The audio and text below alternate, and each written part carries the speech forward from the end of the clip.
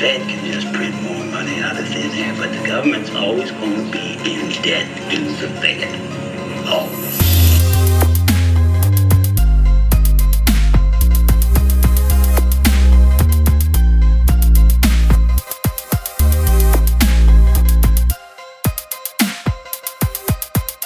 They always run things, and they always will.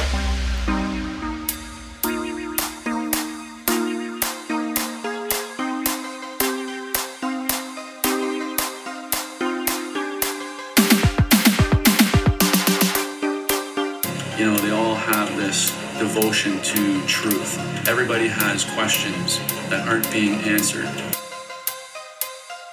Ladies and gentlemen, welcome to another episode of Dangerous World Podcast. Excited to get into a little bit of food talk, the food crisis. Not to be hyperbolic here, but we are in a fragile system.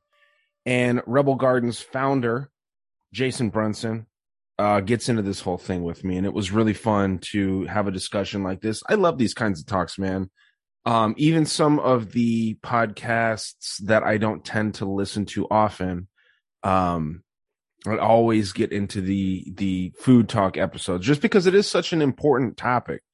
You know, people like the Health Ranger Report, people like that, they do a lot of, diverse topics. And I always listen when they talk about food, even if I tend to disagree with some of their points of view. I like to hear multiple perspectives on the food system. As a business owner in this industry, Mr. Brunson here really has some good information to offer. And I hope that you'll check out his site. If you feel so inclined, purchase some seeds. He's got some high quality seeds, and he always guarantees that he will reimburse you or replace, which I think is a great deal. And just a solid dude all around. I really like talking with this guy. And I hope to talk with him more.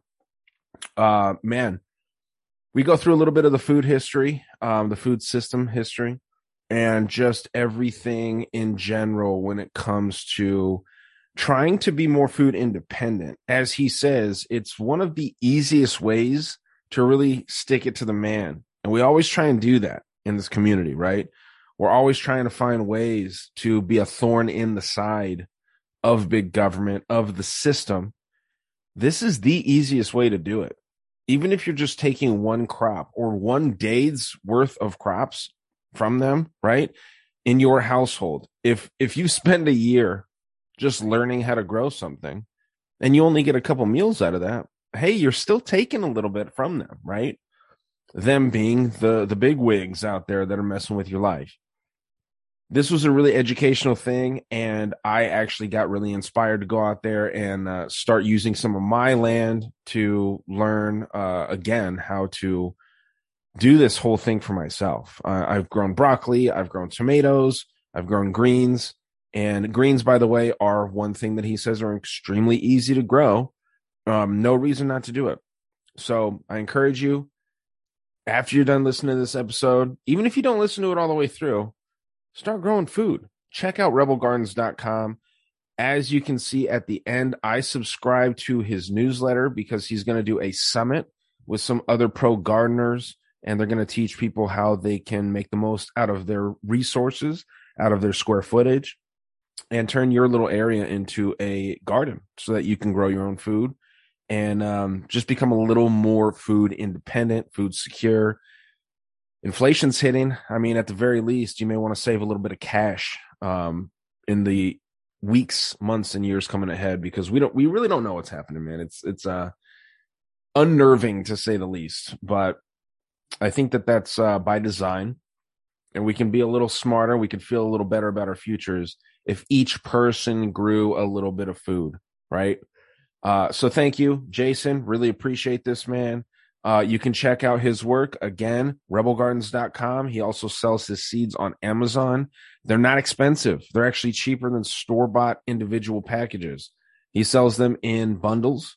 $17 for like I don't know, what was it, 12 different packets of seeds, talking all different kinds of characteristics in them, whether it's like tomatoes, herbs, variety packs. He does it all over there. Really fun. And like I said, he's got that summit coming up next month that he's going to be educating some of you guys. If you feel so inclined to sign up, I did myself at the end of the episode. And man, just educational stuff. And I hope that you enjoy it. I'm going to plug some of my stuff here. Okay. Patreon.com/Dangerous World Podcast. If you want to get full versions of all the episodes, you actually hear our entire conversation here, but sticking with the health theme and the independence, a great listener sent me a piece from Dr. Mercola, and I'm going to go through that in the Patreon for this segment. So even if you get full episodes, you always get a little bonus content for each episode under that lowest tier. Okay. And the higher the tier you go up, you get additional stuff from me too. So always appreciate patreon.com/Dangerous World Podcast support. It always really helps a lot. The store is growing slowly. We got more products coming in there this month. Some fun shirts, some fun stuff. Okay, that's dangerousworldstore.com. And last but not least, before we roll into this food education episode, got to tell you about Operation Tinfoil, man. WearTinfoil.com is the site you need to visit if you want to protect your brain cells from harmful EMF radioactive waves that are going through the atmosphere. We have no idea what kind of effect these things have on our heads, the way that we think. It would be kind of interesting, you know, the whole idea. I was actually just thinking about this earlier. The whole idea of, you know, superstition being such a thing back in the dark ages, right? When electricity wasn't a thing. And then you see kind of goofy cartoons poking fun at this, where ghosts can't live in, you know, cell phone distance and all this stuff. I think it was Aqua Teen Hunger Force that kind of pokes fun at this. I wonder if this literally kills like energy like that. And I don't have any proof to say that it does or that it doesn't, but it's referenced a lot in pop culture, and it's kind of interesting. You know, they have Smiley Face Junction in Aqua Teen Hunger Force, and it's this little nuclear town, and the ghost gets out of there and ends up dying over and over again because he's in contact with cell phones. So you just wonder, right? I mean, I know it's a goofy example, but it's just kind of funny to think like, dang, like what is the harmful effect of being around all kinds of different technology? And we really don't know. We do know that these things pick up on Geiger counters, right? Radioactivity is picked up off of your modem, off of your cell phone, off of your Wi-Fi, Bluetooth. All these things emit, and you can even freaking see this stuff's starting to become a lot more prominent.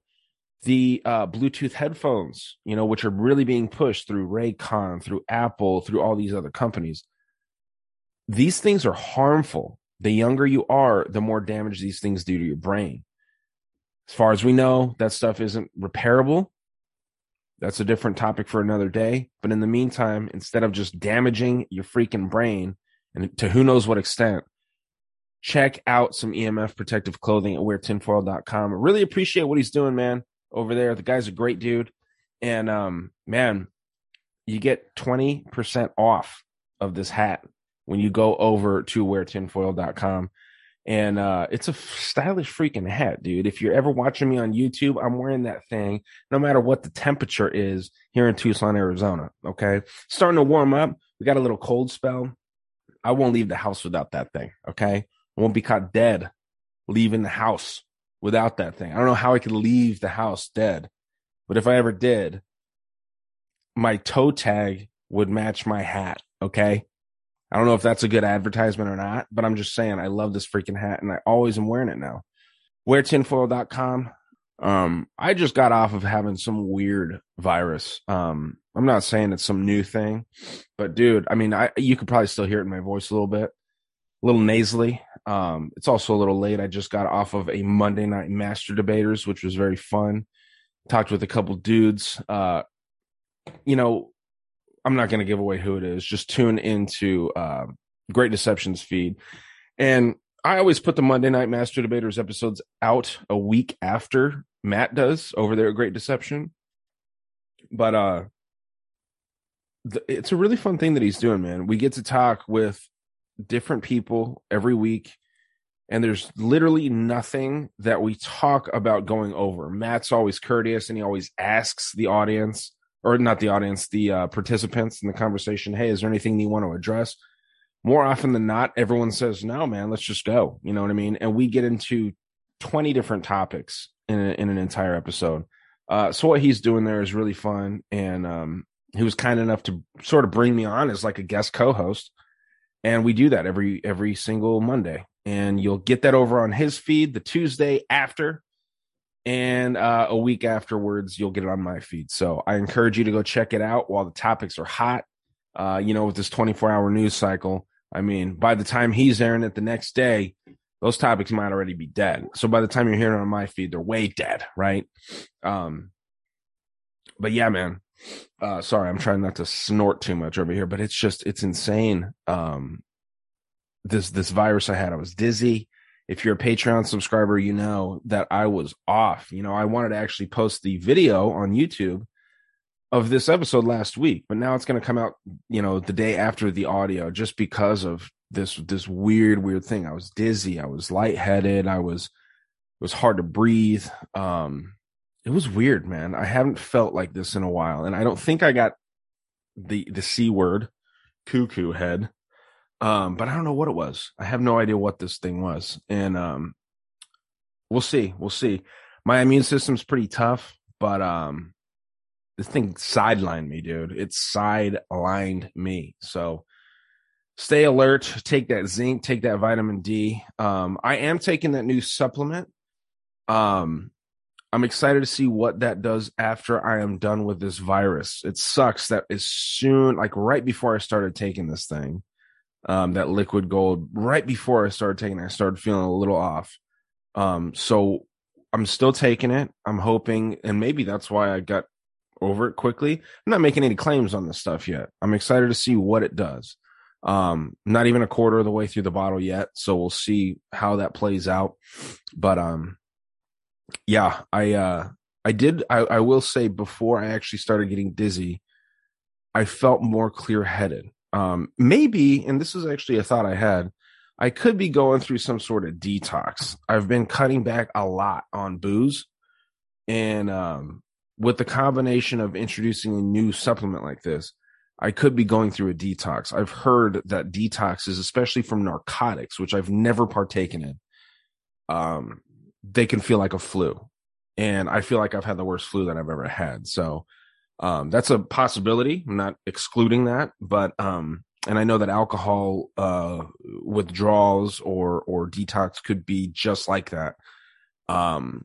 I don't think I was at that level, though, where I would be getting alcohol withdrawal. But I guess, that's part of the mystery of the whole thing. So we'll see. But yeah, guys, like I said, I promised I was going to keep you in tune with what was going on with that little journey I'm going down. And then with this little food journey that I'm about to start taking again with, trying to grow my own stuff out here in the desert of Tucson, Arizona, possibly before nuclear winter. Jason Brunson here helps me get inspired to do that again. So with that being said, enjoy the episode with Mr. Brunson. It was very, very fun. I encourage you, please, to check out Rebel Gardens. And if you don't want to do that, at least, like we say at the end here, go and buy a pre-sprouted plant from Lowe's or Home Depot and just plant that thing and take care of it. Don't waste your money. At least try and grow something. And I promise you, when you eat that vegetable or that fruit that grows off that tree or plant, you're going to be so fulfilled. It is a really, really great feeling. And thank you guys for your support. I'll see you very soon. Enjoy the show. All right, everybody. I've got Jason Brunson here of Rebel Gardens. Really excited to talk about the food supply and the crises maybe is how you would say that. Dude, there's a lot going on when it comes to not just food, but the economy as a whole, right? I mean, we got a lot of issues sprouting up left and right. And you started Rebel Gardens some time ago. I want to get into that a lot because I'm interested in what made you want to get into the seed business. Yeah, so the origin story, if you will, for Rebel Gardens is pretty straightforward. I was working for a company that does a lot of marketing on Amazon, and I was shopping on Amazon. I think my father-in-law had gotten me a gift card or something, and I was looking for some seeds for my own garden. And I was very disappointed with the selection on Amazon. So I started looking into it, and I was like, you know what? I can do this better. I can create something that actually has meaning behind it, has some real varieties behind it. So that was it. Then I went out and I did it myself, and I started building Rebel Gardens for the people like myself who didn't have something beyond like, I want to grow pretty flowers or I want to grow big tomatoes. Those are all great, and I do those things too. But we're more about growing food, almost as a weapon, if you will, to fight it back against our industrial food system, fight back against this ridiculous separation that we have between people and the earth. Yeah, that's what Rebel Gardens is and where it came from. So you started it out of necessity and then also like passion for yourself. Like, it's a hobby. It sounds like you garden yourself and or farm or whatever we want to call it. But yeah, man, I mean, it's a topic that I've actually started really getting interested in a lot lately. And I didn't think that I would, because like when you hear about it at first, you think that it sounds boring when you're looking into like aliens or secret societies and stuff. But then this has become one of the most important conspiracies, if you will, the weaponized food system, you know what I mean? And it's insane. I've been listening to the Ice Age Farmer a lot lately, which is a great show, dude. I mean, like the guy has some really interesting knowledge when it comes to like how the world and how these power players, some of them being nuclear powers like Russia, have such an impact on the food system, man. So do you and I we're going to kind of talk about some of that stuff. Now, I was asking if, with these seed collections, I see like microgreen seed collections, heirloom tomatoes and things like that. What's like the easiest thing for people to start growing if they're amateurs? I've got like 1.25 acres of land, and this is just a selfish question for myself.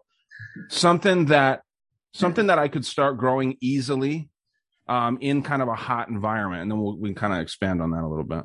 So the by far easiest thing when you have an acre or a pot on your windowsill is going to be greens. So you can see like I have a greens collection on there, and like that's as close to foolproof as it gets. Your lettuce, your kale, your Swiss chards, your arugulas, those are super easy. They don't take a lot of, you don't have to prune them and do all this stuff that you need to do to have pretty tomatoes. You either get them started, or if you're in the right area, you can stick them in the ground and water them, and they'll do their thing. They thrive pretty much any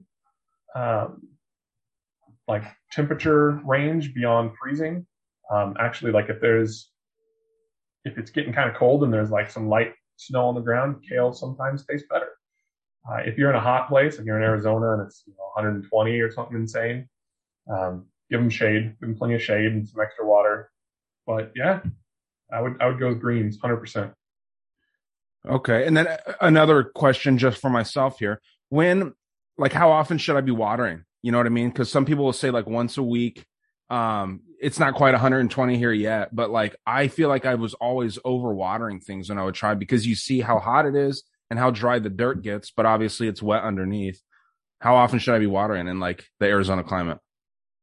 So that's going to depend on a few other things, primarily your soil, right? Because there's certain soil that kind of holds the water like a sponge. You don't need to water as much. Other stuff is going to run off. Either it's hard packed and it runs off the top, or it's like super porous and not as much gets to the plant. So there's a few considerations. For the most part, like if you really want to know, if you really want to get serious, there are like super cheap moisture meters that you can take and stick in your soil. And pretty much when it starts reading as dry, you water it. And if it's reading as like wet, you make sure to not water it. And that's it. And you'll figure out for your area, kind of, does that mean, I can just run my hose over it for a couple minutes every day, every other day? Do I need to do it twice a day? And it's going to vary throughout the season. But okay. That's what I thought. Okay, well, cool, man. No, and the soil, it's funny you bring that up like right away. Obviously, it's really important. And then I was hearing a really, really interesting sort of concept, because again, Russia, I think a lot of AMPHO comes out of there, right? The ammonium nitrate. Yep. So that's going to put a strain on the food system, obviously, if we're not getting a bunch of soil. there was an interesting idea, and I don't know if you'd heard about this, but getting rabbits and having, because they breed like crazy. Mm-hmm. And their poop makes like perfect soil. Like you can just throw that in your dirt, mix it up. And then you have this like little rabbit apartment or rabbit house. And then you end up like, once the rabbits get a little older, you kill the rabbits. You can eat the rabbits. And not only does their poop feed the garden, you can feed them the scraps from the garden. So it's kind of like this perfect little ecosystem that you can create for relatively inexpensive. And I don't know, man, it just sounds like a really cool idea to get into. I've been looking into trying to get chickens, but I feel like rabbits would kind of be the move right now, especially with the whole soil crisis. But it's an interesting thing, dude. So what do you want to get into with the conspiratorial nature of the food? Because there's a lot. Well, there is a lot. So maybe the best place would be just sort of the beginning, and just sort of talk about how we got to where we are, right? If you think about where we are in a food system, it's industrialized, it's stripping our topsoil, it's polluted, it's covered in pesticides, it's ran by like 3, 4, 5 massive agri firms. It's completely like hyper regulated to the point of insanity by the government. So maybe we can take a couple steps back and just sort of hit some of the high points on how we got to where we are, and we can kind of dive into what that means and everything. Yeah, let's do that, dude. I don't want to jump ahead too far. What are those 3 agro firms that control everything? Do you know off the top of your head? I don't know. I have. There's a cool graphic that got shared around, and it's on my other computer actually, and it's got like it's 4 to 6 firms, and they're in the middle, and then it just runs the branches out to all the different companies that they own. And it's basically like if you walk into a supermarket, as like 90% of these companies. Like there is very, very, very little that they don't either own or control the inputs for. So it's pretty absurd. Wow. Well, I'll try and find that while we're going over this. But yeah, dude, start where you feel like it's important to start at. All right. So I mean, food is super interesting to me because it's the ultimate, there is no left or right here. There is no like Republican, Democrat. Like we all eat. Mm-hmm. And we all want to eat healthy food. And so we can sort of, like if we go to the beginning, you can actually go back. It's, to me at least, a super interesting thing. Like you find like George Washington was sticking his nose into our farms and trying to control, like it goes way back to the founding of the country. But it doesn't really go crazy until 1906. So there is 2 acts that get passed, the Pure Food and Drug Act and the Meat Inspection Act. Those basically, they played off of the fear from, you heard of the book The Jungle by Upton Sinclair.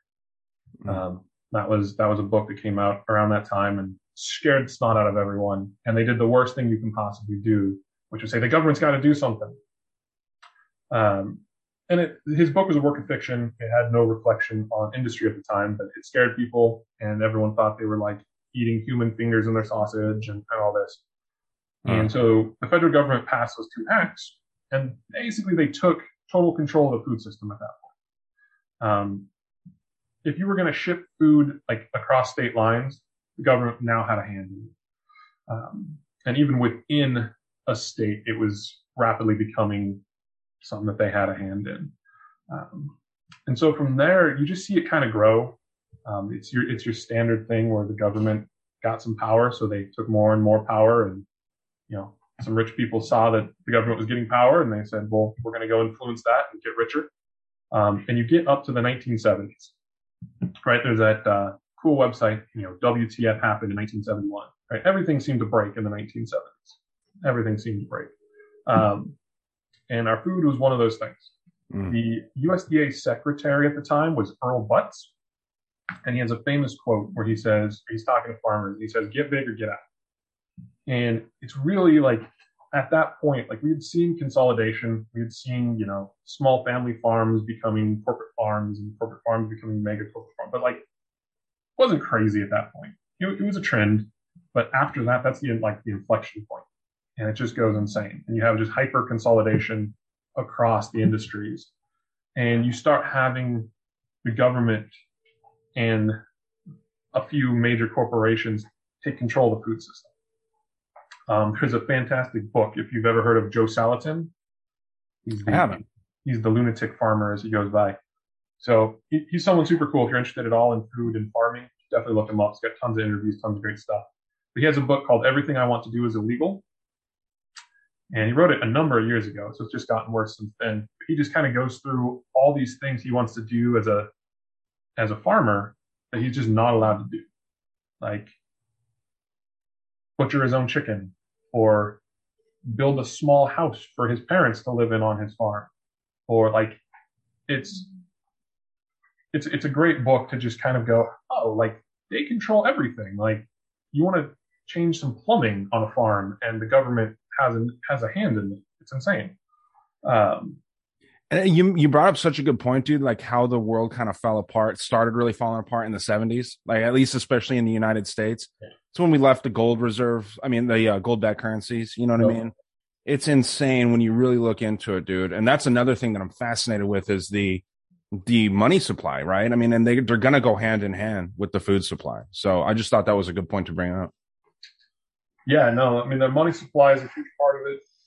Money in general is a huge part of it. Not like your standard corporate greed, but just how much of the money in farming is controlled by like a handful of bureaucrats. Like there's something, it's called the Farm Bill. So my guess is like your average listener probably never heard of it, or if they have heard of it, you know, it's because I think that's where like food stamps came out of was the Farm Bill originally. I could be wrong on that, but I know it's related to food stamps. But the Farm Bill is what shapes the food system in the United States. Like, again, if you go into like a supermarket and you look around, you think you have all these different things, but really what you have for the most part is different ways to combine corn, wheat, and soy. That's pretty much, you know, unless you're buying vegetables in the produce section, you're pretty much looking at corn, wheat, and soy, and a handful of preservatives and flavorings and colorings. And the Farm Bill is 100% why. Like, if you've ever been like, why does a box of Oreos cost $3 and like some carrots cost $9? The Farm Bill is 100% why. Really? Okay. There's the graphic. Was this what you were talking about? Because there's the ones that I was showing before were the 6 main agriculture companies, and I know nothing about it, so I wanted to pull that up just to see if that was accurate. But then you get, I mean, Pepsi, Nestle, Coca-Cola, what's this one? Unilever, Danone, Mars, Mondelez, Associated British Foods, Kellogg's, and General Mills. So you got 8 companies there that own all these brands. It's insane to see. Yeah, and I mean that's not even, you know, that's just what fits on the graphic. That's not even the whole story. Well, and these are big brands too, right? I mean, there's tons of small ones, and it's, you see it even more with these smaller companies. There's these potato chips that I love, and I know potato chips are horrible to eat, but there's these New Orleans style kettle chips. They're called Voodoo, I think. Okay. And they're owned by this company called Utz or Utz, UTZ. Mm-hmm. And dude, I was looking into them. They're starting to pick up a lot of brands too. It's a big wealth transfer, right? It's like these smaller companies that start with some good intentions, I'm sure, right? Even if it's junk food, some people are just like, yeah, it's a guilty pleasure that some people have. They want to eat a candy bar, eat a bag of potato chips. And then these big companies start getting in, and then they use like the Monsanto stuff, and then they just start poisoning massive groups. And you'll even see like in these healthy energy drinks, quote unquote, right? Like Celsius. Mm-hmm. I mean, dude, there is poison in those things, and people genuinely drink those thinking that they're like, you know, they're getting their creatine. This is workout fuel. Dude, it's poison. It's bad for your kidneys, your liver, and then you're going out, you're sweating, you're like probably dehydrating the heck out of yourself. It's nuts, dude. And it's I mean, they've done a good job really tricking people with it. Yeah. I mean, it's crazy how much they hide. Just like if you look compared, so in the United States, we have something called GRAS, which is generally recognized as safe. And that basically stuff, it's the original intention of it was great because it was like, you know, for years we ate foods and the government didn't have the money to like research everything everyone had ever eaten to, you know, so they didn't want to outlaw everything or try to research everything, which wasn't possible. So they just created this category and said, if it's been around, you know, it's fine. everyone's still alive. Mhm. And the problem is that category has just been utterly abused. So we have tons and tons and tons of stuff that's grass because it's not government controlled. It's corporations saying, no, we looked into it. It's good. Um, and so when you start looking like in Europe and the EU, like there's tons of stuff they've banned that we keep doing here. There's tons of research on colorants and additives and how much damage that does, particularly to kids and their brains. And yeah, I mean, there's really no word for it other than conspiracy. Like actually, if you look into the FDA, who's supposed to be protecting our food, they don't. But to the extent that they do that occasionally, it's a revolving door between them and the industry they're supposed to be regulating. It's total corporate government takeover of our food system. And it's not even like a cool, like, we're going to provide you with great food at a cheap rate, but we're going to keep all the profit. It's like, we're just going to feed you garbage. Yeah. And you're going to pay us for that privilege. And it's insane. And we're going to ban every alternative out there. Well, dude, the turning of the 20th century is also when a lot of stuff started falling apart. And you have the FDA popping up in 1906. So, I mean, you got that. You got the creation of the Federal Reserve, the creation of, I think, the FBI, if I'm not mistaken. There's a lot of things that just started. I think that's when they really started their plan here in the United States, at least, to just try and ruin the aspects of everyone's lives. And then you think of the pyramid, the food pyramid, right? Yeah. They end up finding out, like, after almost 2 generations of that thing being in place, that, like, yeah, half the stuff that you're supposed to eat in the day is like poison. You know, the grains and stuff that are just not, grains when they're done right, they can be really good for you. But like this stuff that we have in our like white breads and even like the supposedly healthy breads, it's horrible stuff that's in there, dude. Like glyphosate's in that stuff. And, you know, microwaves, to one thing that you were saying, microwaves are illegal in a lot of countries, dude, but we have them here. And that's actually how a lot of people eat lunches at work. Yep. It's wild, dude. What were you going to say? Well, I was going to say on the subject of bread, essentially my daughter seems to be gluten sensitive. So we talked to some friends that are the same way or have kids that are that way. And we were talking to more than one person, and they talked about how either themselves or their kids like can't eat bread products. If they get anything with gluten, you know, they still feel good, they get bloated, it's bad. But they went for a trip in Europe, and they just sort of let their guard down and whatever. In the middle of their trip, they realized, oh, I've been eating croissants, I've been eating like all this bread product, I'm fine. Wow. And then they come back to America, and it's like, nope, no, I wasn't miraculously cured. Like, there's just something different about U.S. bread that makes it terrible for our body. And maybe that's the glyphosate. I can never say that word. Glyphosate? Yeah, that they use. I know they use that to try to even out production of wheat so they can harvest it all. Maybe it's that. Maybe it's the breeding that they've done to kind of modify the genes in there. I don't know. I don't know the reason, but like, it's a real thing. Like, this is multiple people independently telling us a story, and it's crazy. So what do you think the answer to that is? If making our own bread? I mean, because isn't it difficult to even find decent flour? Yeah. So there's like the immediate answer, and then there's the kind of longer term answer. So the immediate answer is just stop eating garbage, right? So you might have to give up bread, might have to give up, stuff cooked in industrial oils, at least most of the time, right? I'm never a purist. I like occasional kettle chips. I'll have some ice cream here and there, but for the most part, like, yeah, you might just have to avoid it because we don't have good alternatives. I know one of those people we talked to, she actually she orders out of Europe some flour. I don't remember what kind or the name of it off the top of my head, but that's the only bread she eats is the flour she imports out of Europe. Wow. So if you got the money, that might be an option. But then, like, longer term, like our food system, and kind of going against, like, let's just call it food activism, is something that like the average person can actually make a huge impact on with their time, with their effort, with their money, right? Like, you're never going to actually stop global warming with your personal behavior, like, driving the car a little less. Like, that's not going to stop global warming. You're not going to save the whales. Like, that stuff's great. I'll never tell someone to not do that stuff. But, like, if we're being honest, you're making no impact. When it comes to food, though, like, you have at least 3, and for some of us, it's, might be 6 or 7 chances to cast a vote on the food supply you want. Right? Because we all eat. Everybody eats. And if you don't buy the garbage, even the giant corporations will change. Like, we've seen this. We've seen, and this isn't food, we saw BPA get removed from plastics, particularly food plastics. They didn't want to do that. They weren't like, let's retool our whole supply chain to get rid of BPA. No, like, people just said, no, this is insane. And it happened.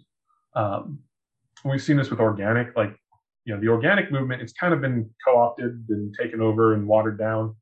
But that was a grassroots thing. Like, certified organic exists because people were like, no, I don't want to eat pesticides. Like, wow, I'm going to go buy this other stuff.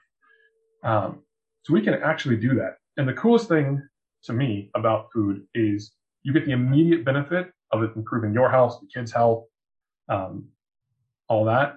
But, like, it has this ripple effect. Like, what's the number one? Okay, I don't think it's number 1. I think it's like number 2 or 3 biggest polluter in the country. Agriculture. What is one of the top things of greenhouse gas emissions in the country? Agriculture. Like, what is the number 1 source of animal abuse in the country? Agriculture. What is the one of, if not the number 1 things for worker abuse, like the migrant workers in agriculture? So when you start making the change, like, this is all solvable. If you're not buying the stuff that has massive pesticide and herbicide runoff into our oceans, and that runoff doesn't happen anymore. If you change from buying, beef from tortured cows raised on cement slabs in these horrible conditions, and you buy cows being raised on grass, particularly if they're being raised directly on grass, you're actually creating a carbon sink, which can suck carbon out of the atmosphere. You can go carbon negative in its production. Like, this all has a ripple effect. And if you're eating better food, you're getting healthier. What's that going to do? It's going to help relieve the burden from our healthcare system. Are completely overburdened, and that's a whole other rabbit hole of how manipulated and abused that is. But it helps with that. If you're feeding it to your kids are going to be able to pay attention in school better. They're going to do better. Like, it's this massive societal ripple effect that impacts virtually anything you care about. Starts with food. Like, that's the number 1 place you can personally make a difference. It's a good point, dude. And, to your point about, like, the cheap beef versus the, like, organic grass-fed beef, there's got to be something to be said about putting things in your body that are, if it's a cow, for example, if you're taking a steak from the animal that's lived a miserable life, not only is the meat probably not going to taste as good, there's got to be some sort of energy effect to putting that really negative stuff in your body. You know what I mean? Like, it's got to do something to you. I don't know exactly what, and that might be like some pseudoscience type shit, but it's just, it's sad, dude. And like, I remember, like, I was really, really upset to see this video of DiGiorno cheese farm. I don't know exactly what the cheese farm was, but they were picking up cows by the tail with, like, cranes and moving them. You know what I mean? And it's like, dude, DiGiorno should have gone out of business after that. I think that farm did, but I mean, DiGiorno was obviously a part of that in some way. You know what I mean? That stuff's sad, man. It really does. Like, because I respect animals a lot. I love eating chicken and I love eating steak and lamb. Lambs are the cutest damn animals I've ever seen, but they taste really good. You know what I mean? And so, but there is something to be said about that, man. And it's a good point to bring up. And then I wanted to ask you if how that a grass-fed steak, when they call it that it's actually like a fun, like, free range thing, because they can put these labels on these things. I think the definition of free range is like they can turn around in their cage. I think and there was some goofy ass thing like that. And how do you know that they're not just, like, in a cage and they're being fed grass? You know what I mean? Yeah, it's hard. I don't remember for free range, but I know for free range chickens, part of the definition is they have to have access to the outdoors. So it could be 10,000 chickens crammed into a barn with, like, a door that one chicken sized to come in and out. And those are free range chickens. Wow. Right. So basically, if it's on the label, ignore it, right? If something says grass-fed, right, what they don't tell you is all cows are grass-fed for part of their life. And then they get moved into the CAFO plants to get big and fat as fast as possible. And corn too, right? Oh yeah, man, yeah, they'll shove corn, grains. I've seen them feed them candy, which was terrible, like with the wrapper still on it. Wow, where was that? I don't know. It was one of those things where it was like a video, and it was like, that can't be real. And I tried to look into it as far as I could tell. Yeah, no, they were just moving. They were moving like some old expired candy into their cow feed. Wow. So like there are independent certifications for stuff like certified regenerative. You can find stuff if it says grass finished. Supposedly that's got to actually be grass fed its whole life, because that would technically be, fraud if they said it was grass finished. That's still a little iffy, but a little bit more confidence. But the number one way to do it is to try to connect with local people. Most places, even big cities, have reasonably accessible farmers in their area that are doing it right. Not always perfect, but they're doing it right. And if you connect with them, like if you go out to the farm and you shake the dude's hand and you see the cows out on the plate, you can be a lot more confident on what you're getting than if you're going through a supermarket and you have a steak that's wrapped in plastic and you're like, hi, this is what they say it is. So that's, so you can look at things on the label, and those are going to help. I still do that myself because, sometimes you got to go buy your stuff at Costco because, when they've inflated our money supply to the extreme that it is now, stuff's expensive. Yeah. Like if you can, go connect with local farmers. There's a great organization called the Weston A. Price Foundation, and they have local chapters like all over the country. And they connect with local farmers. Like they're huge on grass finished and raw milks and all that stuff. So what is that organization called again? Called the Weston A. Price Foundation. Weston A. Price Foundation. Okay. Yeah, that's interesting, man, because you said so much there that I think hits the nail on the head. The inflation. I mean, you can't judge at this point when people are going to Costco or going to Walmart to feed themselves. And people, in my opinion, sometimes irresponsibly have a ton of kids. You know what I mean? Like when they've got when they're barely able to feed themselves, and then people will have like 8 or 12 kids. You know what I mean? And it's like, dude, what are you doing? You know what I mean? Like, and then you have to feed these kids poison, unfortunately, in order to feed them. Not knowing what's in your meat is scary to me, man. There was that really weird video, and who knows if it's real. I kind of doubt that it is, but there's something about like McDonald's having like human meat in their burgers. You know what I mean? Do you believe that kind of stuff, or do you think that that's all just like BS? I think most of that is typically going to be BS, but not all of it. Like there's been some weird stuff. Like my own father, he bought, and this was, I don't even know, probably 20 years ago, right? But he bought a Nutrageous bar, right? He was just out, he was working and wanted a snack and bought a Nutrageous bar, bit into it and was like, this is weird.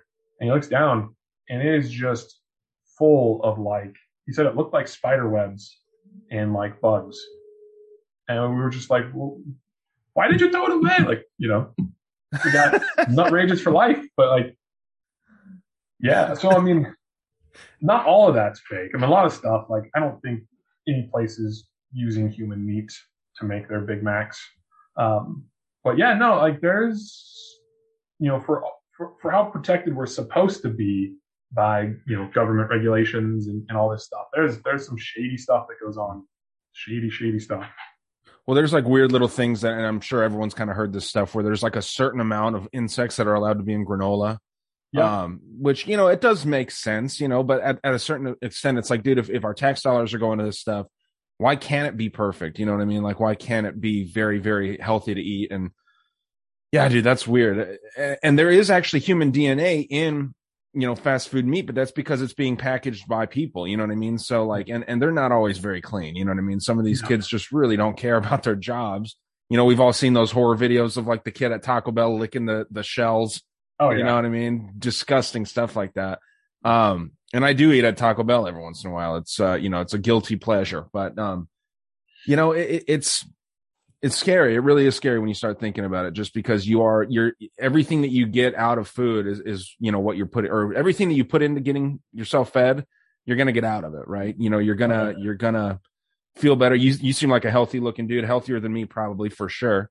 So, it's just, it's something that you said, like you said, it's an easy difference that we can make. And I am actually kind of inspired right now to try and reach out to like a local farmer. I live out in the country. There's probably one right down the street from me. I'll call your neighbor. Yeah, well, my neighbor's kind of weird actually, but yeah, I mean, they're probably not very far. I know that there's chickens around here. There's peacocks.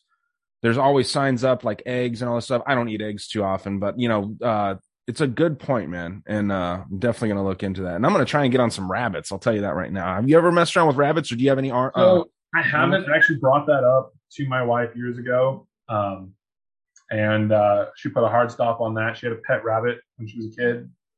So that will never be my meat animal. I've accepted that home butchering is probably not going to happen. So I stick to growing the vegetables. What do you grow yourself, if you don't mind me asking? I'm really curious. No, not at all. So I like many people am trapped in suburbia. I don't have a ton of space to grow. Like once my 4-year-old gets a little bit older and is done kind of playing in the yard, I've already told my wife, like, our backyard's getting turned into a garden here. But right now I grow lots of greens. Right? Like, I think it's criminal that people buy bag salad. We'll still do it occasionally when we're having guests, but it's like, this is the easy, it's so easy to grow, and you can set up like self-watering stuff and grow it indoors. It's so easy. And then we'll grow tomatoes. We don't get very much sunlight. One thing I actually just discovered I never bothered to try is jalapenos grow like gangbusters at my place, apparently. So we'll be doing jalapenos. We do a lot of like snap peas and legumes and stuff. Those grow really well. My girls have strawberry patches that they love. So not I don't grow as much as I'd like. In the winter I try to grow lots of microgreens. Highly recommended. It's like growing your own multivitamin. Those are great. They taste good too. Yeah, I'm trying to find a map of the zones. There's different zones. You'll see these on the back of like seed packets and stuff, right? Like especially the commercial seeds. They'll have little zones here. I'm trying to find a good picture because I want to ask what zone you're in. I can't really find a good one here, but you've seen what I'm talking about, right, Jason? I know what you're talking about. I'm like, I should know what zone I'm in. I do this for a living. Totally off the top of my head, can't think of it. Well, let's see. This one is decent. It just isn't as precise as I've seen, but let's see here, because I believe I am in zone. I'm in zone 9. It looks like. It's freaking hot here, right? And so you're in what, zone 6, zone 7? So yeah, I'm up right near Portland. So that looks like probably a 7 or 8, which kind of surprises me, to be honest. We're not hot by any means.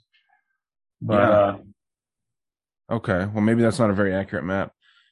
Yeah, dude, it's just because that's an interesting part of the whole thing, right? Because I mean, dude, I was actually very passionate about what is going on here. I'm actually really passionate about growing things, and I used to do it a lot. Like this is why I bought the acre property. Okay. But it has gotten to be really difficult, you know what I mean? Especially with the podcast, and it is kind of like a job out here. Yeah. There's a lot of research that goes into it. Okay, so in this one, yeah, it still looks like you're zone 8. All right. Well, I guess I'll have to accept the maps. That's weird though, huh? You'd think that you'd be like more like a 4, like this, like kind of colder. I'd assume a 5 or 6, but all right.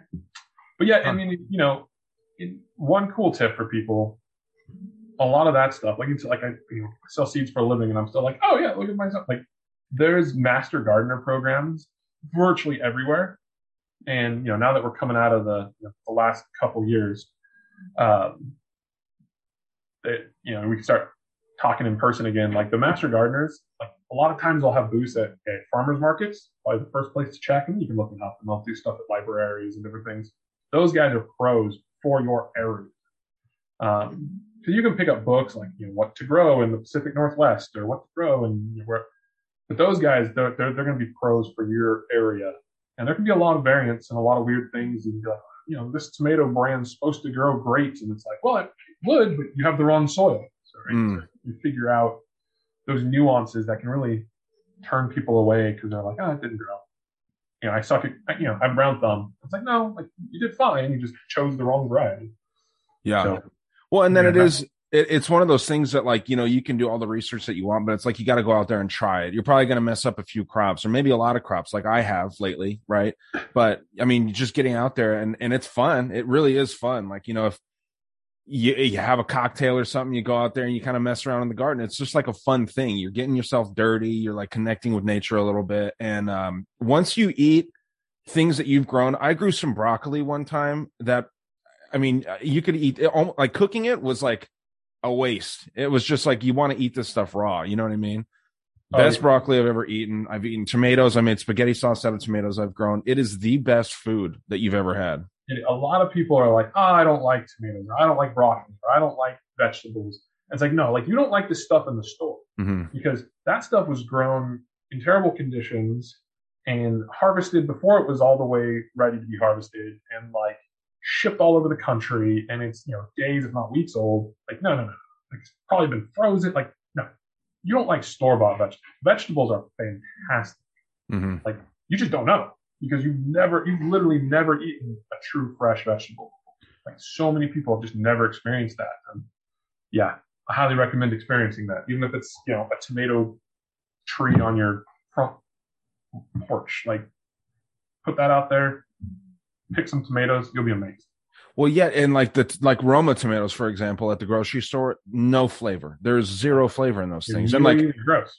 Yeah, well, and like I'll eat them on sandwiches. I actually just had a sandwich before we started here. I'll throw those tomatoes on there because that's all that I have.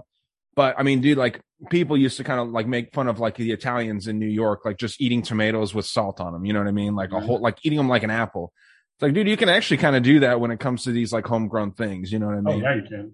It's insane. But yeah, dude, I need to get back into it. I feel like I'm just wasting this land out here. But yeah, start small. Just Don't do a whole acre at a time. Do a plot, build that up, and then start on the next one. And it doesn't have to be hard. Create or I guess you could buy, but you can a lot of times it's easier to create good soil and buy good seeds and make sure they're watered and fertilized if needed, and you'll definitely get some stuff. And you'll learn from there. So, do you have a step-by-step process we can kind of go through to make good soil? So, it depends. Again, like it's one of those things where it depends on what you're starting with, right? Like if you have clay, right? Step one is you dig out all the clay, so you have a giant pit that you can fill up with stuff that will actually grow things. But usually, like one of the best things that you can do, or at least one of the simplest things to do. So let's say you have a yard. It gets good sun, you're done, you don't have kids playing on it. You're like, I'm just tired of spending time and money growing grass that isn't nice. So one of the simplest things that you could do with that spot would be go through, right, map out what part you want to turn into a garden. Cut your sod, flip it so the grass is down. You don't have to do that part. You could just stick cardboard right on it. Then put a layer of compost and a bunch of like wood chips. Wood chips are great. Like a lot of places you can contact the limb companies that cut tree limbs and stuff, and they'll like dump a huge thing in your driveway for free. And then water it heavily, and then just let that go to work. Right. So you do that, say in the summer, and then come next spring, you're going to have soil now. Unless you're dealing with really hard packed clay, like that's going to turn into soil. And then you could, maybe top it with some topsoil or some additional compost, or you just scoop the wood chips that haven't decomposed out of the way and plant it there. But that's a perfect start. And then you have advanced version. There's something called, is it the lasagna method or the lasagna garden, which has a much more structured, tiered approach to doing that, and it creates insanely good soil. Lasagna garden? Yeah. Like layers to the lasagna? That's funny. Yep. And then you can get like super sophisticated. I have a friend who I've chatted with, and she's like a soil nerd. Like she went to school for soil, and she can teach you how to like turn rocks into like the most amazing soil in the world. But wow, you can start that simply. Like just put something down, add a little compost so it's got the microbes in it, and throw some, like wood chips, or even get a thick layer of like dry leaves, and then just let the microbes go to work. They'll make soil for you. Wow. Okay. So if you don't want to buy it, the process is longer, at least for uneducated people, like the average layman. It would take a while. Yeah. And it's, and again, like, yeah, you can just buy some soil, stick it there, and sort of you're ready to go, right? Like you could do the exact same thing, but then put a, few inches of soil on top of that, and you're good to go for that season. And then it will just keep generating soil for you. But okay. Yeah, I'm probably going to start this today, actually, to be honest, because like I said, I have so many. I've even got like a bunch of seeds, and I'm going to buy some of your seeds too. Again, another selfish question: should I start with the greens? Greens are going to be the easiest by far, because they take. I mean, they're literally like. I actually had some lettuce. I wish I could remember which variety. I planted them. I have this little. It's like I don't know. It's about a foot by 8 inches or something like that, and it's like self-watering little thing full of soil. And I planted them, and I completely forgot about them. This was probably a few months ago. I found them on my my deck just the other day, and they had grown a huge thing of lettuce. I was like, all right, like it's been pouring rain, it's been cold, been freezing more than once. They just did their thing. They got like virtually no sunlight, and they grew. Interesting. What's the process of getting these kinds of seeds? I'm looking at this one actually. Well, I can't grow carrots out here too easily. I've tried that before. I can't grow grow carrots. Either. Don't feel bad. That's my like. I'm going to learn to grow carrots someday. I've never pulled it off. Well, these root things are hard, especially out here, because from what I understand, you need really sandy soil, really loose soil, right? Yeah, you need some loose soil. Yep. So yeah, I'll find one that works real well, because I want to. So my question was going to be, how do you find these organic, heirloom, non-hybrid, non-GMO, USA grown and harvested and picked seeds? That seems like a challenge in its own right there. So it's not actually challenging as some people think it is. So I'll give all the listeners like the secret hack to this. So number one, there are, as far as I know, 0 seeds commercially available for home growing that are GMO seeds. Those just don't exist. Okay. Number two, anything that's certified organic has to be non-GMO. So even if you don't believe me and you think that there's going to be GMO tomatoes, like if they're certified organic, you're good. So you not only they're raised with less pesticides and with some slightly better conditions, but you're good there. So really what you want to look for is certified organic.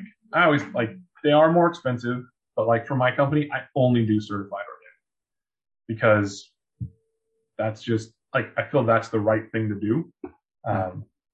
And yeah, so you can find them. There's a lot of farms, even some big farms that do seed growing, and we work with as many as we can. And like my fantasy is to someday have actually zone-based seed packets where I work with local farmers in a given zone, and then we create that, and it's specific to it's varieties picked and grown specific to a given growing area.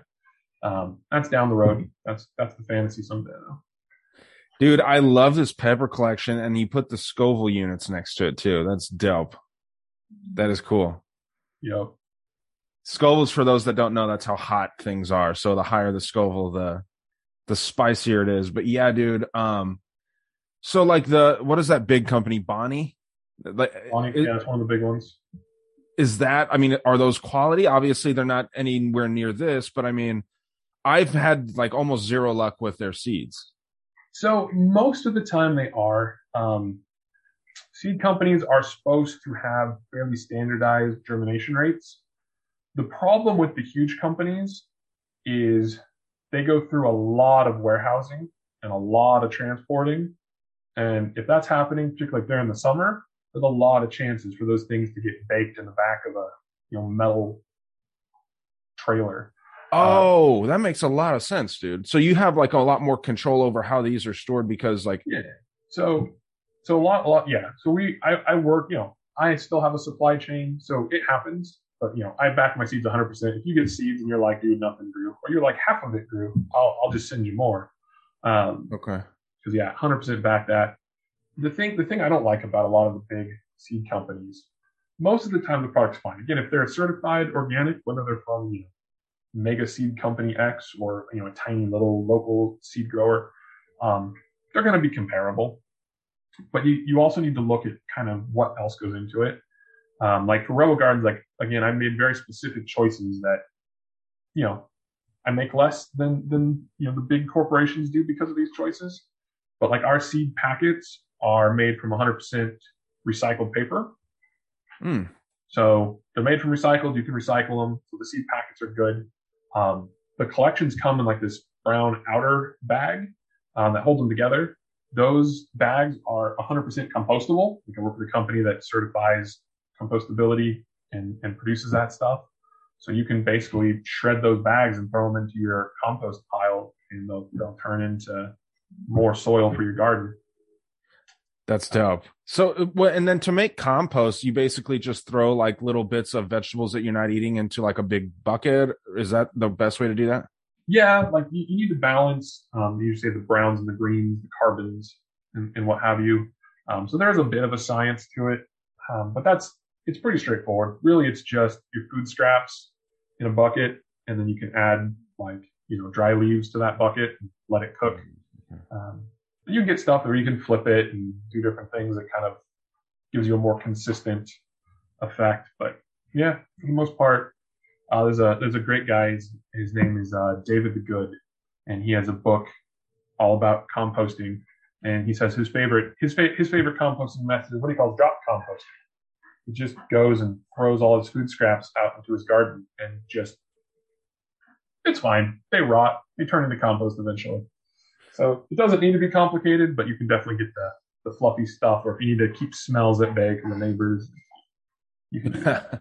Well, dude, you know what too is tough out here is that, and it sounds weird. People are always like, this doesn't make any sense, but lizards constantly get into my garden and eat stuff when I'm growing things. Yep.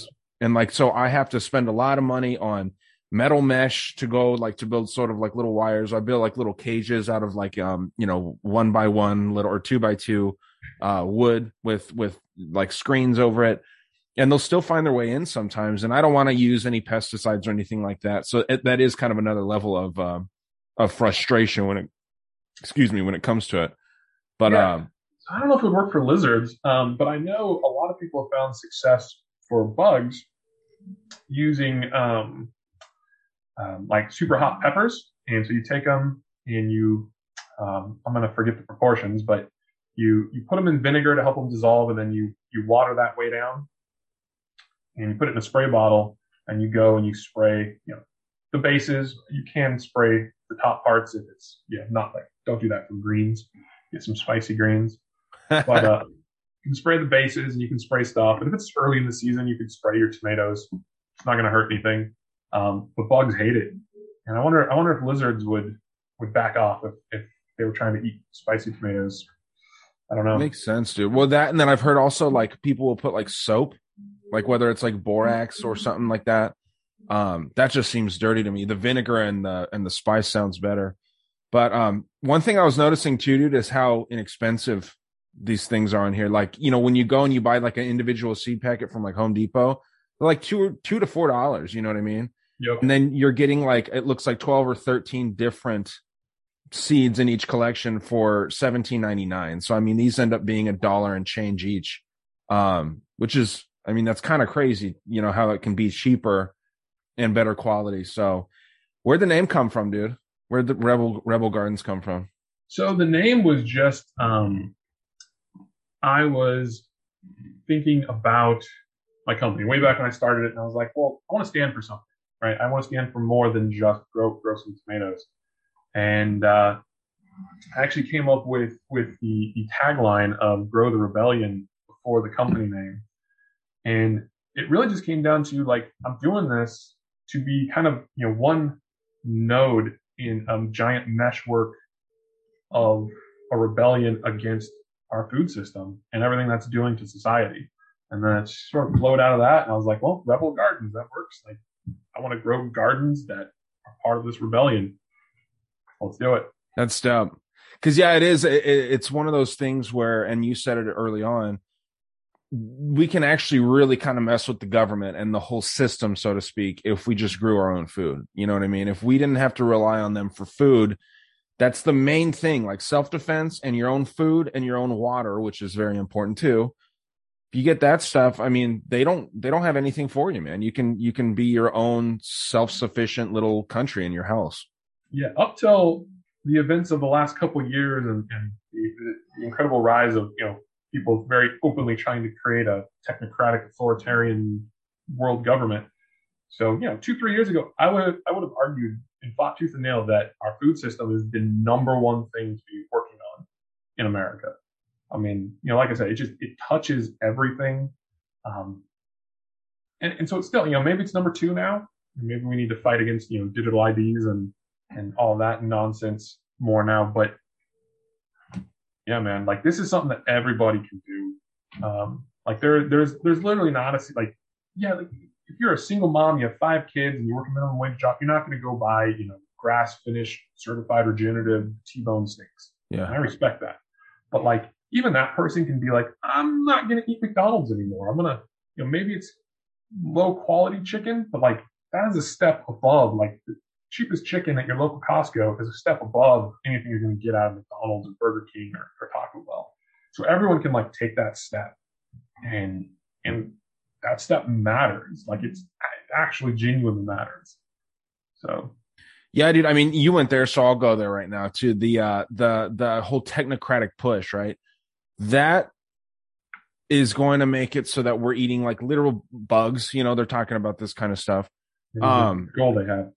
Yeah, dude, and it's weird. It's like it almost seems like it's some psychopathic thing where like they want to. It's like an abusive thing, right? Like they want you eating shit, literally. Like they don't care what you eat, and it's a weird concept to me. How far deep down those rabbit holes do you go, dude? Like with the technocracy and how like.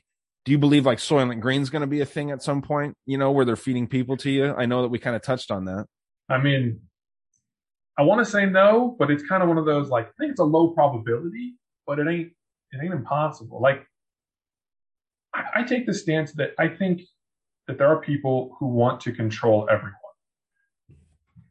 We all have our own theories on why that is, right? Whether they're interdimensional reptiles or whether they're just power mad people, like, whatever. But they clearly, like, openly want to control and own everything. I think a lot of the like, you're going to eat the bugs, you're going to live in the pod. It isn't even so much that they hate us. It's that those are the things that they can control, right? It's like you said, like they can't control a decentralized food chain based on local farms, local ranching, local water supplies, building with local supplies, trading with your neighbors. They can't, like, you can't control that. You can regulate it. You can put your thumb on the scales. But at the end of the day, like, if you have access to food in your general local area, you can be like, oh, I'm good. Peace. I got food. I got water. We're good. Right? So they can't control you. And so I think the goal is to control people. Like if you're just being fed your processed locust blocks, like they own you, right? You don't have access to a local farm. You just have your bug pods shipped in. So I think that's really what it's about. I think they know they can't control a decentralized, diverse food system. And so they're going to shut that down. They're going to convince you that cow farts drive global warming. They're going to convince you they're going to shut it down. Have you seen in Brazil, they have fart bags on the top of cows so that like, and a tube going up the cow's butt. So when the cow farts, it goes, and it sounds like a crude joke, but I mean, you can look up pictures of this stuff, man. It's sad, and it's also like disturbingly funny at the same time. You know what I mean? Yeah, I had heard about research being done on that. I did not know that had ever been actually implemented in real life. So that's sad and hilarious at the same time. Yeah, let me see if I can find a picture. You brought up something too that made me want to kind of go back to the BPA thing, like right with the plastic. Mm-hmm. Do you feel like more that they do these kinds of things to save money, or is it intentionally to poison people? I think it's just they don't care. And that's not even a malicious thing always. Right? They make plastic, put the plastic out, people eat out of the plastic, they don't immediately die, so we're good, right?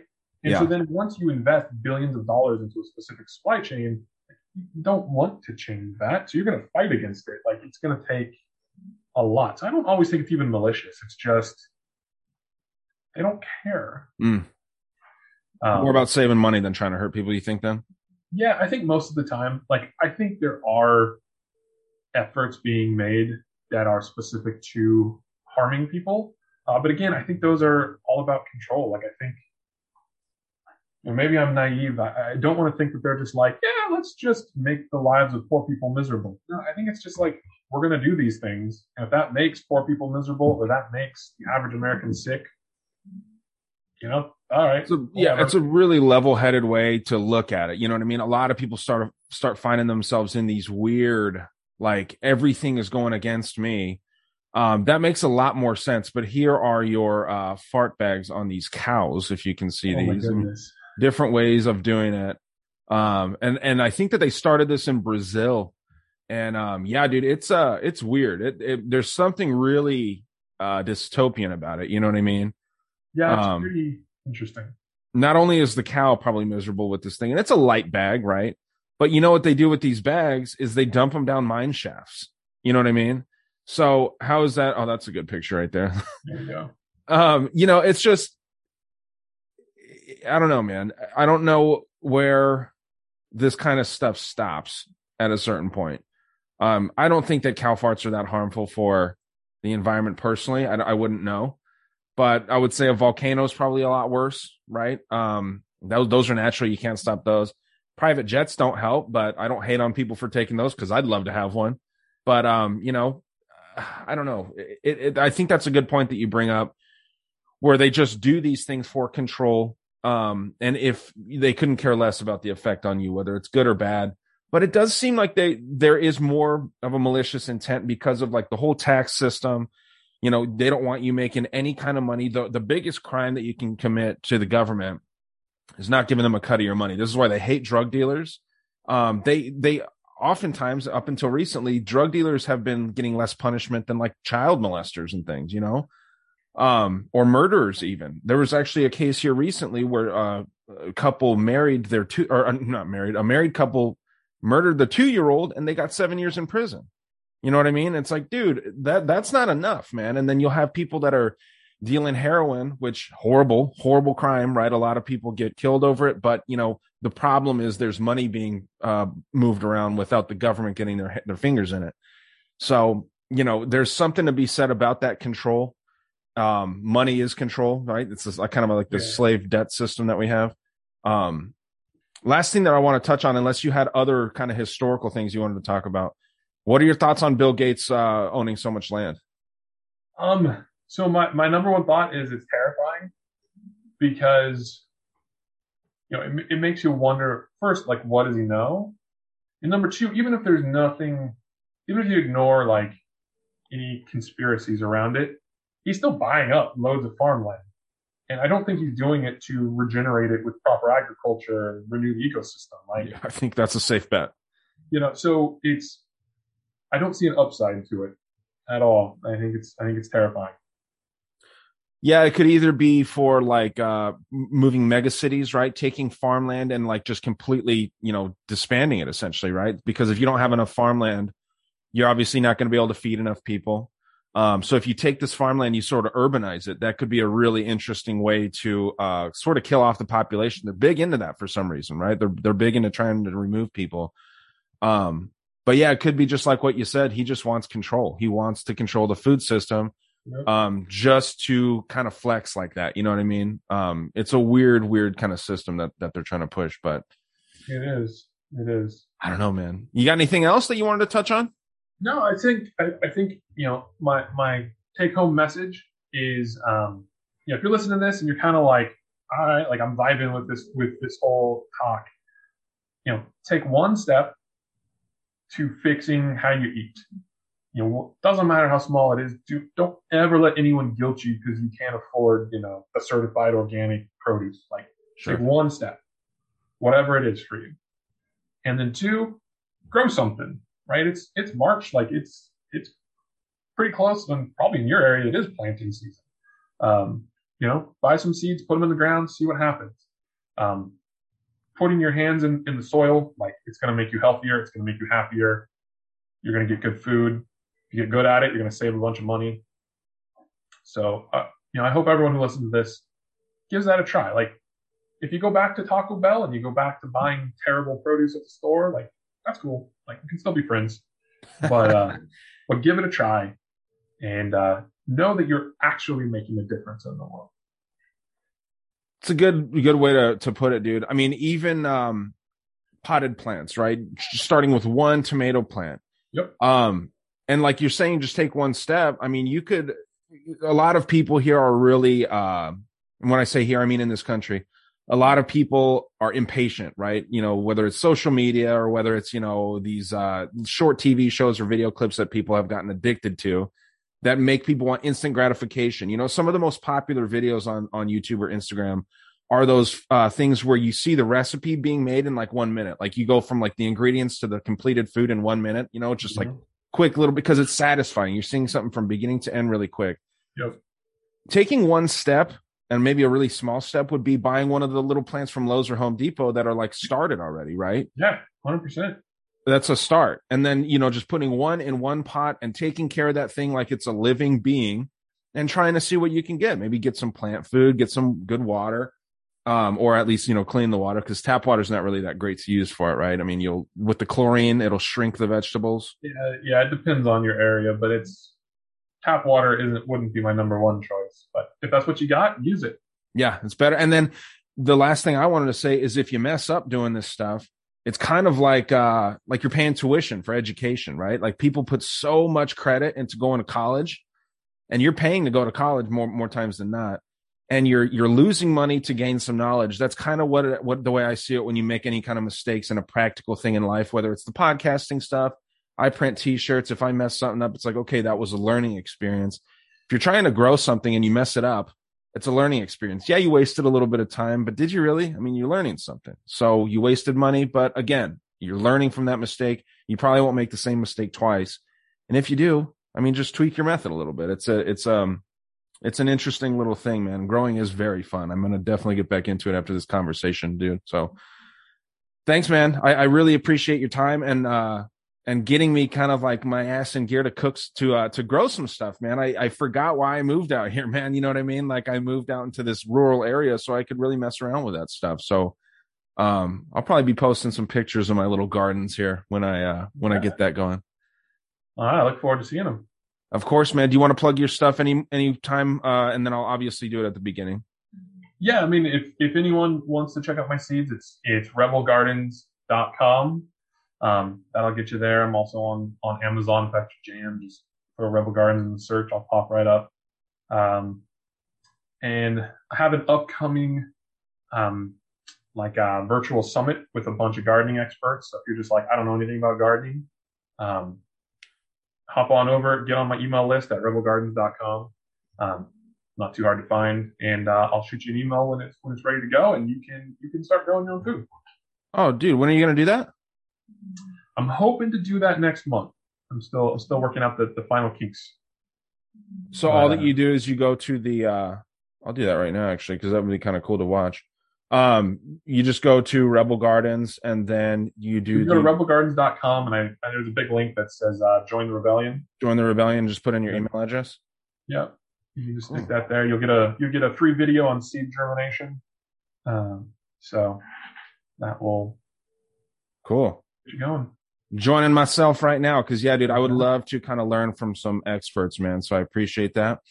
Dude, Jason, this is fun, man. I enjoy these kinds of talks where I get to learn some things from people. So appreciate it a million times, dude. Thanks for the work you're doing and the knowledge that you're spreading, man. Thank you very much. Take care, dude. Well, that does it there with Rebel Gardens. I hope that you'll check it out. Sign up for that newsletter, man. This dude's a great guy. I really, really enjoyed talking with him. I learned a lot. And he has the nicest way of just inspiring you to get off your ass and start caring about your health and your family's future. It's great. Tune into patreon.com/Dangerous World Podcast. I'm going to be talking about a document released from Dr. Mercola about a different spectrum of health. And I hope that you'll enjoy that too. I'll see you over there at Patreon.